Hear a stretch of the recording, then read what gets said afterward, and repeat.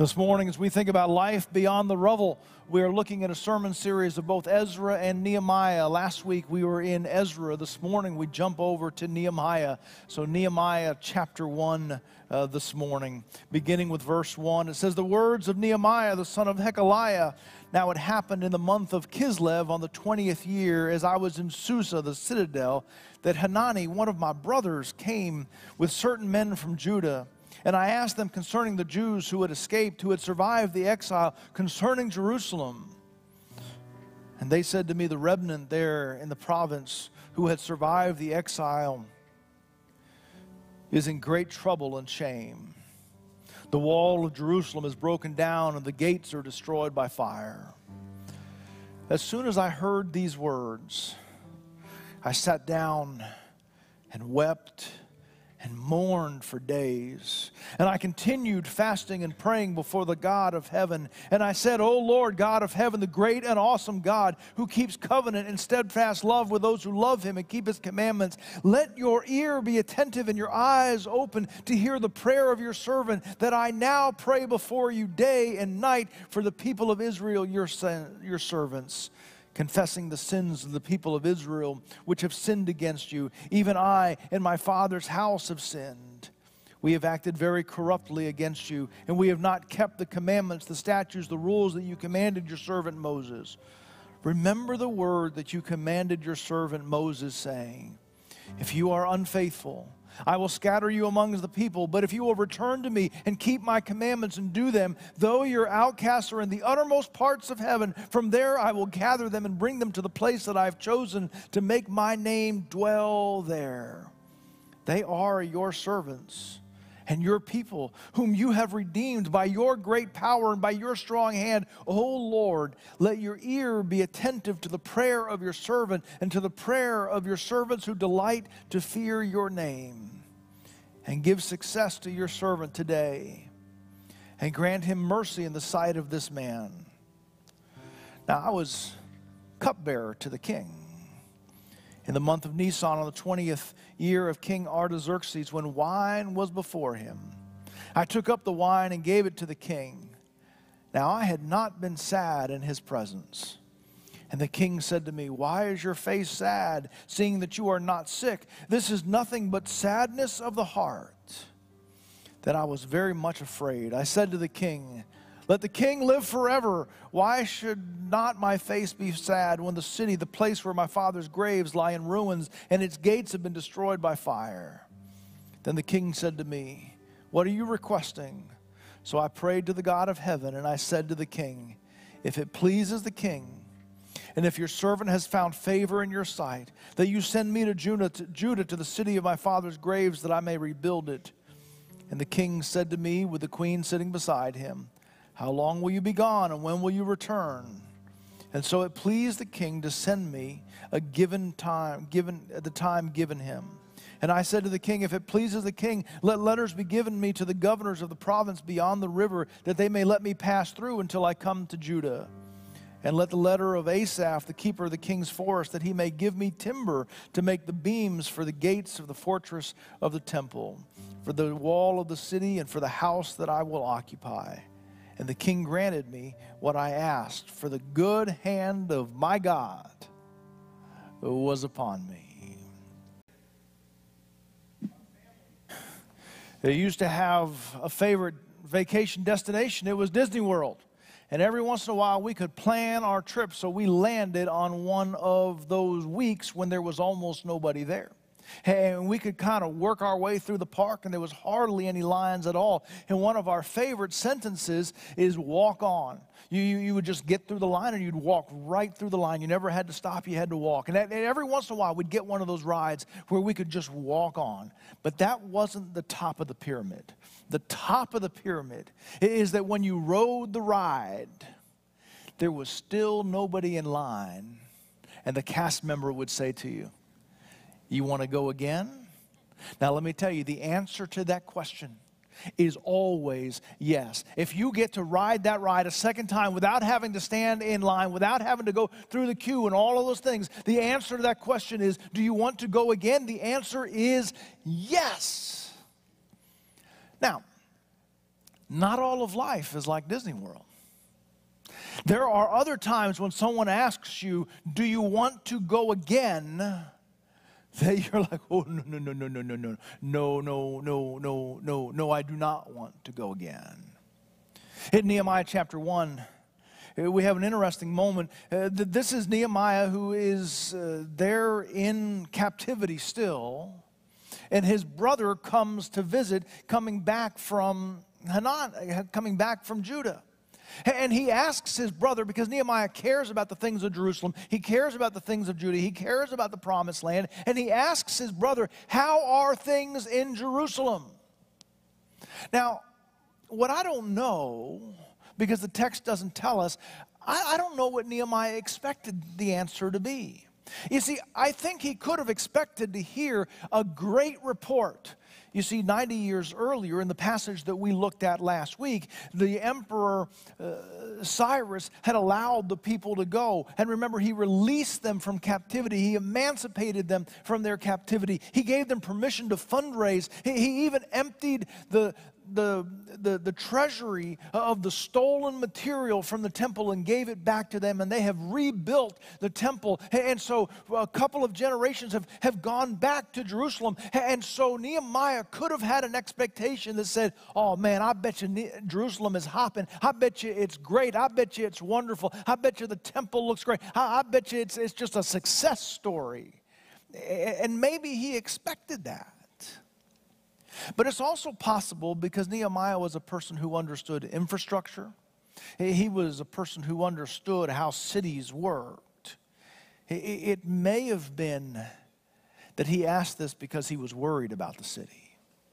It may have been that he had been hearing some reports trickle back that the city was not doing well. And so whatever Nehemiah was expecting from the answer that he got devastated him because it was worse than he expected.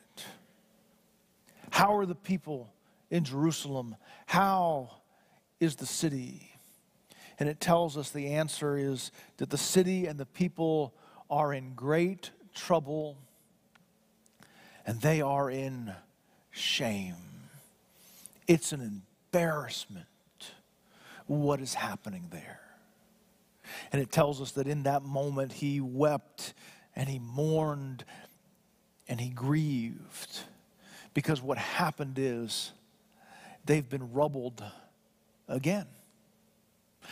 In Ezra, they went back to Jerusalem because the temple was in rubble. In this place, the emphasis is the city is in rubble because the walls have been torn down and they have been burned, and there is no distinction where the city is, and it is an embarrassment. It is a shame. It is a crisis. It is great difficulty.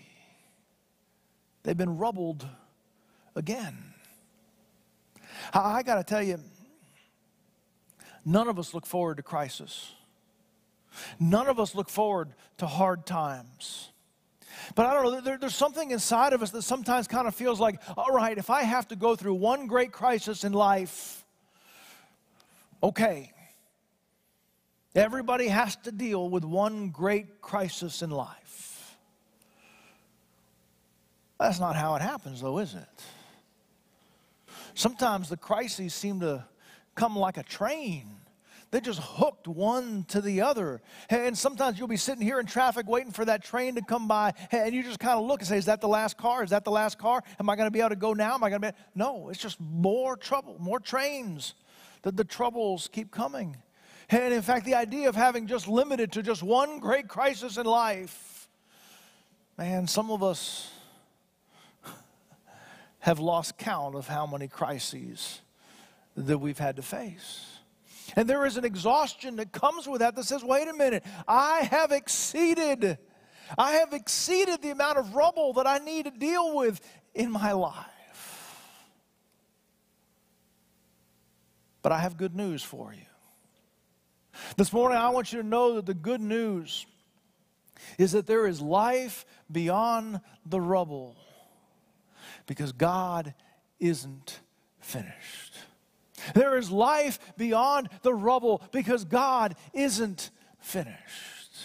I got to tell you, just to be transparent for a moment,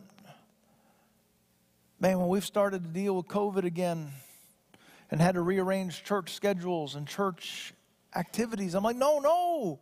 Well, we're done with that. I got the t-shirt. We earned the merit badge. We don't have to go back to that. But at least for a small window, here we are. But the good news is that there is life beyond the rubble, because God is not finished. You see, Nehemiah, we're going to discover, was a rubble overcomer. And you and I are called and gifted and equipped and are going to be blessed with the opportunity to be rubble overcomers ourselves. So what do we learn from Nehemiah chapter 1 and the beginning of chapter 2? Number one, the first thing that I think we notice is that one person can make a difference. One person can make a difference. Now, what's interesting here is that both the rubble of the temple and the rubble of the walls is going to be solved, because God's going to stir and he's going to move. And the rubble of the temple is going to be solved, and the rubble of the walls is going to be solved, and the rubble of the city is going to be solved, and the rubble of their faith is going to be solved. But what's interesting is that when God chose to move to repair the rubble of the temple, he did it through the king Cyrus. But when he chooses to repair the rubble of the walls, it's just Nehemiah. It's Nehemiah. It is just the guy with a job. And that's the person that God is going to use to restore the walls of that city. Now, I say one person can make a difference, but what you see on the screen there, that really what I mean to say is that one more person can make a difference. Because the reality is, it's almost never a situation where just one person does it, but almost anything that we see happen, it may be one person who tipped the scale, it may be one person who made the difference, but only because they are standing on the shoulders of the people who went before them. In fact, even Nehemiah in this moment, he is stirred and he is moved because his brother Hanani came back and brought this message. All of the things are possible in the city of Jerusalem because of the generation before them that went and rebuilt the temple. So I want to draw this distinction. There are very few times that you are a solo hero in any story. But I will tell you that there are many times when what is needed to tip the scales is one more person to shift what they're doing and who they are. One more person to show up. One more person to engage in what's happening. And Nehemiah, in this passage of Scripture, becomes that one more person. Now, it is interesting because, I just said Nehemiah is just a guy with a job. Now, the thing is, he slides in the middle of this story. He slides in. I heard the story of my brother Hanani, and it broke my heart, and I just prayed, and I prayed, and I prayed, and I prayed, and then he just slips in this one sentence at the end of chapter 1. He says, I was cupbearer to the king. Now, for the most part, we don't have cupbearers today. Your house ain't so fancy that you got somebody at the house just to bear your cups. That's probably not what is happening. But so as Nehemiah had an important position, he was the person that probably as cupbearer had a pretty good understanding of the king's favorite wines, where to get them, what seasons, all those kinds of things. He probably had selected some really fancy cups to serve that wine in as well. But the cupbearer had a more important job than just getting the king his favorite wines. The cupbearer had the task of making sure that those wines were safe to consume. See, I got to tell you, almost every ancient king, their first name was Paranoid. Chances are they got to be king because they'd killed the person before them. And they just kind of looked out over all of the people and said, now look at that big crowd of people, of which a whole bunch of them would like to kill me and take my job. And so there are several different ways in which you could kill and take over the kingdom. Several of them involve a large army. Not everybody has a large army. Some of them would involve a suicide mission where you sneak in and probably it's going to cost your life, but you can take out the king as well. But one of the most popular ways of getting rid of the king without an army and without a suicide job is a little something, something in somebody's drink or a little something, something in somebody's food. And so the cupbearer not only said, now, king, now this is a great vintage. He also had to drink that wine just to show that it hadn't been poisoned. Now, you don't think that improves your prayer life? If you are the person who's going to test whether everything is going to be safe and not poison, I mean, you can say, I'm pretty sure it's not poison. Well, why don't you drink it first? It kind of reminds me of some of the original salespersons for bulletproof vests. Have you seen any of these pictures? I pulled a couple of them off the internet. The first one here, this guy, I think this is the inventor of the bulletproof vest. And so he just says, shoot me.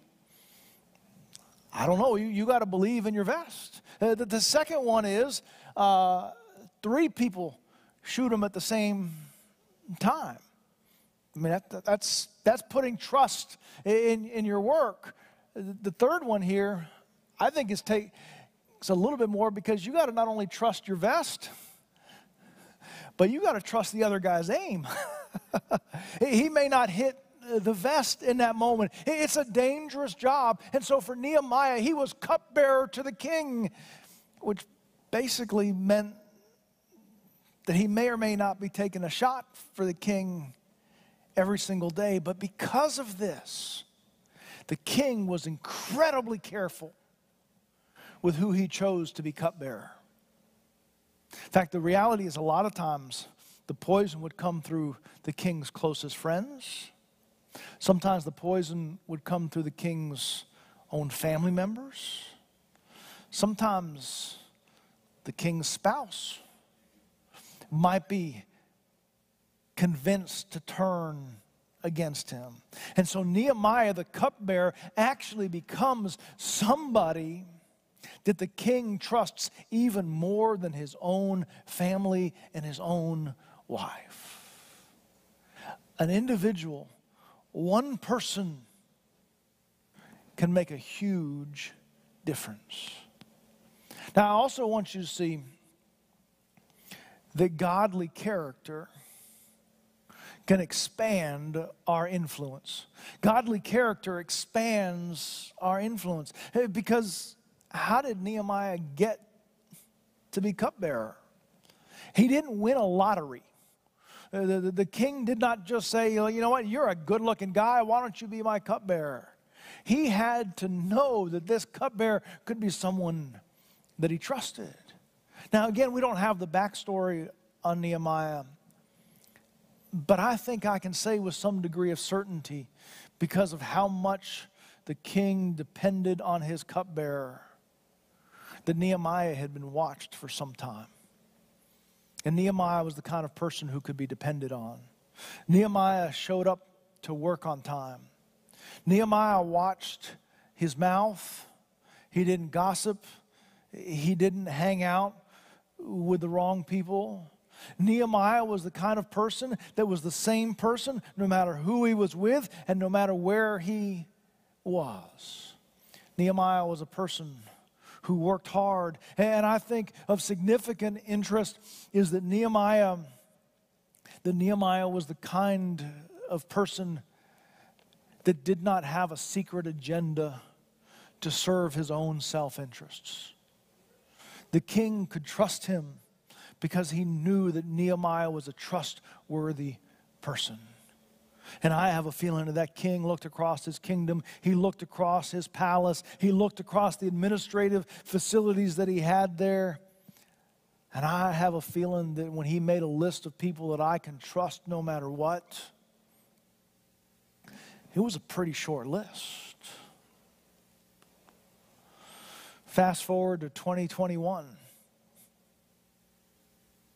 If you make a list of people that you know aren't interested in their own self-interest,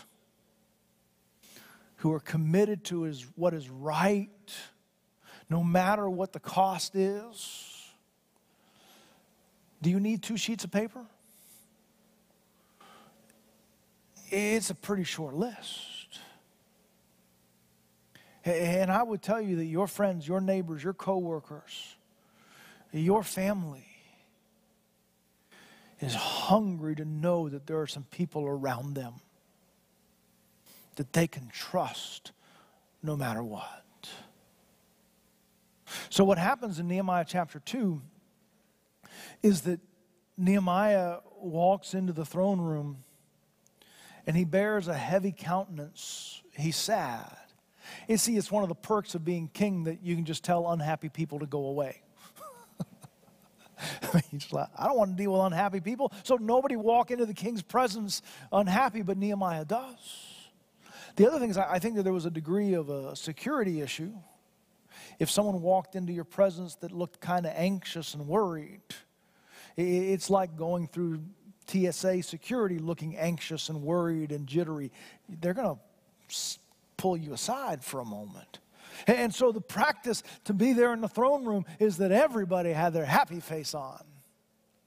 And so when Nehemiah shows up and he's downcast, the king says, "What's wrong?" He says, "I don't know how I can be happy when the city of my fathers, the city of my fathers' graves, lies in ruin and in shame." And at this moment, the king says, "So what do you want me to do?" And Nehemiah is ready to act. He says, "Send me to the city. Give me time in that place. Give me papers that allow me to cross all of that distance back to Jerusalem." And here's my favorite part. "And can I have your credit card for Home Depot?" He says, "Can I have a letter to the master of the king's forest so that I can have all of the timber that I need to fix the wall?" Man, you all know the price of building supplies. Nehemiah says, "I want permission to go, I want paperwork, and I want your credit card for Home Depot." And the king says yes. The king says yes. Now, I will tell you part of the reason why the king says yes is that both Cyrus and Artaxerxes and a bunch of the other kings in between, they're actually anxious about Jerusalem. Not because they care about Jerusalem, but because Judah and Jerusalem stands in between Egypt and Persia. And there is this conflict between the two, and they are worried about each other. And there is Jerusalem that's there in the middle. And whatever happens to Jerusalem is going to tip the power between Egypt and Persia. And so King Artaxerxes is no dummy, he says. "You know what I need in Jerusalem? I need someone there that I can trust. I need someone there that I know will be faithful and not have something up their sleeve." And so when Nehemiah says, "Hey, can I go to Jerusalem?" Nehemiah said, Artaxerxes says, "I need someone in Jerusalem that I trust as much as I trust my cupbearer." And so it was because of his character, it was because of his integrity that Artaxerxes said, yeah, you can go. And here's my credit card. Take it easy on the candy aisle. You can go. The godly character of Nehemiah, that he had no idea that he was building toward this major moment, but it was the godliness of his character day in and day out that suddenly gave him a larger platform to do what God intended to do in his life. Thirdly, I would tell you that it is our prayers. Our prayers are where the real action happens. Our prayers are where the real action happens. You know what's interesting about this is that Nehemiah is one of the most prayerful people that we meet in all of Scripture.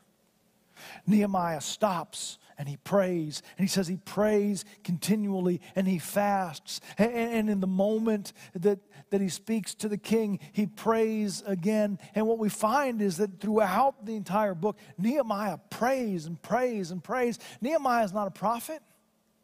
Nehemiah is not a priest. Nehemiah doesn't work in the temple. Nehemiah is just a dude with a job, a bureaucrat. But Nehemiah knows and understands that things move, that things will happen because of his prayers. Now, I want you to notice just a couple of things about Nehemiah's prayers in this place. Nehemiah prays for long periods of time of focused prayer. It tells us the time between Hanani came and when he went in was months. He prayed day and night. So there are times of focused prayer, and then there are times of instant prayer. The king says to Nehemiah, so what do you want? Nehemiah takes 3 steps. He gulps, he prays, and he speaks. But he prays in that moment. I would also point out to you about Nehemiah's prayers. I would tell you that Nehemiah's prayers came from a soft heart. Don't overlook this. Our ability to pray effectively comes when our heart is soft. Man, we have a tendency to just build calluses on our heart because of hurt, because we don't want to deal with certain things, because there's just a survival pattern that says as tough as I can make my heart, that's the best way for me to get through life. But Nehemiah prays because when his brother comes and tells us that the city is in great trouble and it's in great shame, it breaks the softness of his heart and the tenderness of his heart, and he weeps. You and I will always pray better when our heart is tender and soft. Sometimes a tender and soft heart can be inconvenient. Sometimes it could be embarrassing. Sometimes it can be what we don't want. We'd rather fortify our hearts. But I will tell you that one of the things that we must maintain and seek after in our lives is that we have a heart that is tender and soft, so the things that matter can touch us in the deepest places. Nehemiah also prayed effectively because he knew the Word of God. His prayer in chapter 1 is kind of a long prayer. But do you notice what Nehemiah does? He quotes the story of God back to prayer. Now, that's not to manipulate God. But that is, Nehemiah can pray with confidence because he knows the agenda and the purpose and the promises of God. And so it's not so much that Nehemiah is trying to twist things around for God, but he is saying, listen, God, I know the things that I'm praying for are the things that you want to see happen. I know that because I know your word. So if you want to pray effectively, have a soft heart, but also spend time in the Word of God so that you can know the God to whom you are praying, and so that you can know the priorities of God and the heart of the God that you pray to. I also want you to notice in this passage, in Nehemiah's prayer, that confession is a significant part of that prayer. And I want you to know that when Nehemiah confesses, he doesn't just confess his systems,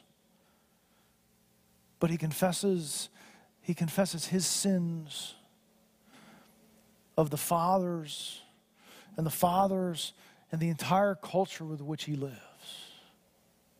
He confesses and says, this system of which I am a part of is broken, and I confess that. Man, I got to tell you that Satan whispers in our ears and tries to separate us and says that, listen, that sin, that problem, that brokenness, that's not your problem. That doesn't belong to you. That's someone else's problem. Don't worry about that. But Nehemiah steps in and says, I confess the brokenness of this culture, and I confess the brokenness of this system that which we live in. We are so proud that the last thing we want to do is to confess. And so even when we see something that's wrong or broken, we assume that's someone else's to confess. And we are offended by the idea that we might have to confess something that belongs to somebody else. But Nehemiah, in his prayer, walks in and he confesses his sins and his father's sins and the sins of his people. And he is talking about generations back. If we want to be effective in our prayers, we have to stop saying, that's not my confession, that's not my problem. And we have to start owning the broken things, not just in my life, but the broken things that I'm attached to, all of the things in this world that we would look at and say, that is not the way God wants it to be. And I'm part of the culture and the system that has left that in place. That's what Nehemiah did. And I believe it's part of what we're supposed to do when we pray as well. Nehemiah understood that the real action happens in our prayers, because take a look at verse 8. He says the credit card bit, the letter to Asaph, the keeper of the king's forest, that he may give me, he didn't say sell me, he says give me timber to make the beams for the gates of the fortress of this temple, and for the wall of the city, and for the house that I will occupy. And then the last sentence, the king granted me what I asked, for the good hand of my God was upon me. It wasn't Nehemiah. It wasn't Artaxerxes. What moved and what changed and what made things happen was the good hand of God. Our prayers are where the real action happens. So what's our applications this week? Well, let me just mention a couple of things. This one is, you got to fill in your own blank. And you probably can't fill in the blank till you get there.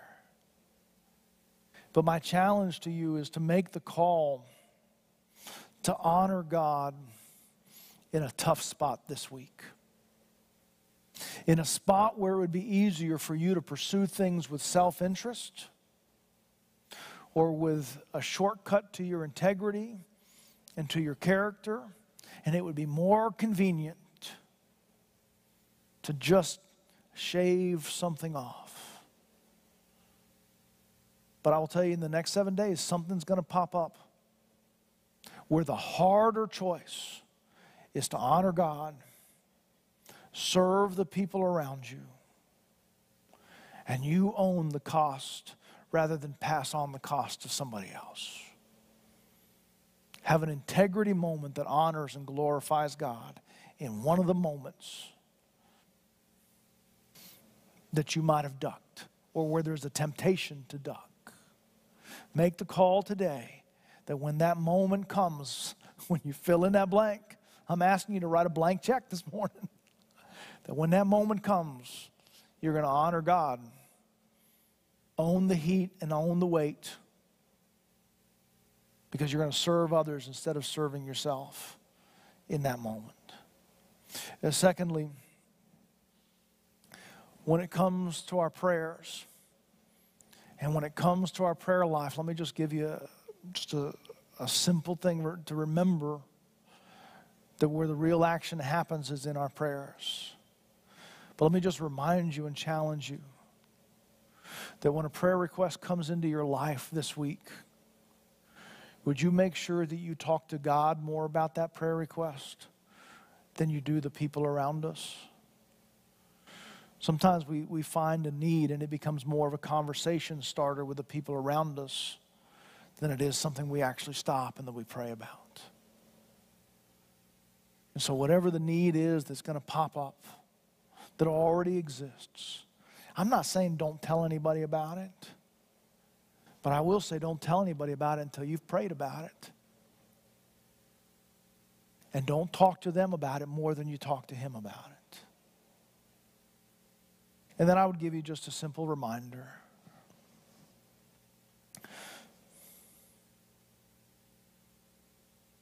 If you're in one of those spots that says, I can't believe I'm here again. I can't believe I'm doing this again. I want you to know that God has been there far longer than you have. And He has faced the rubble. And He has rescued the people far more times than we can imagine. So as exhausting as it is for you to be in a hard spot again, know that He has been there longer. And He has been rescuing beyond the rubble.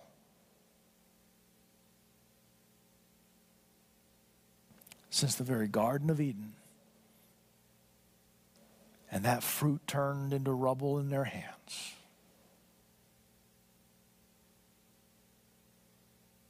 Let's pray together.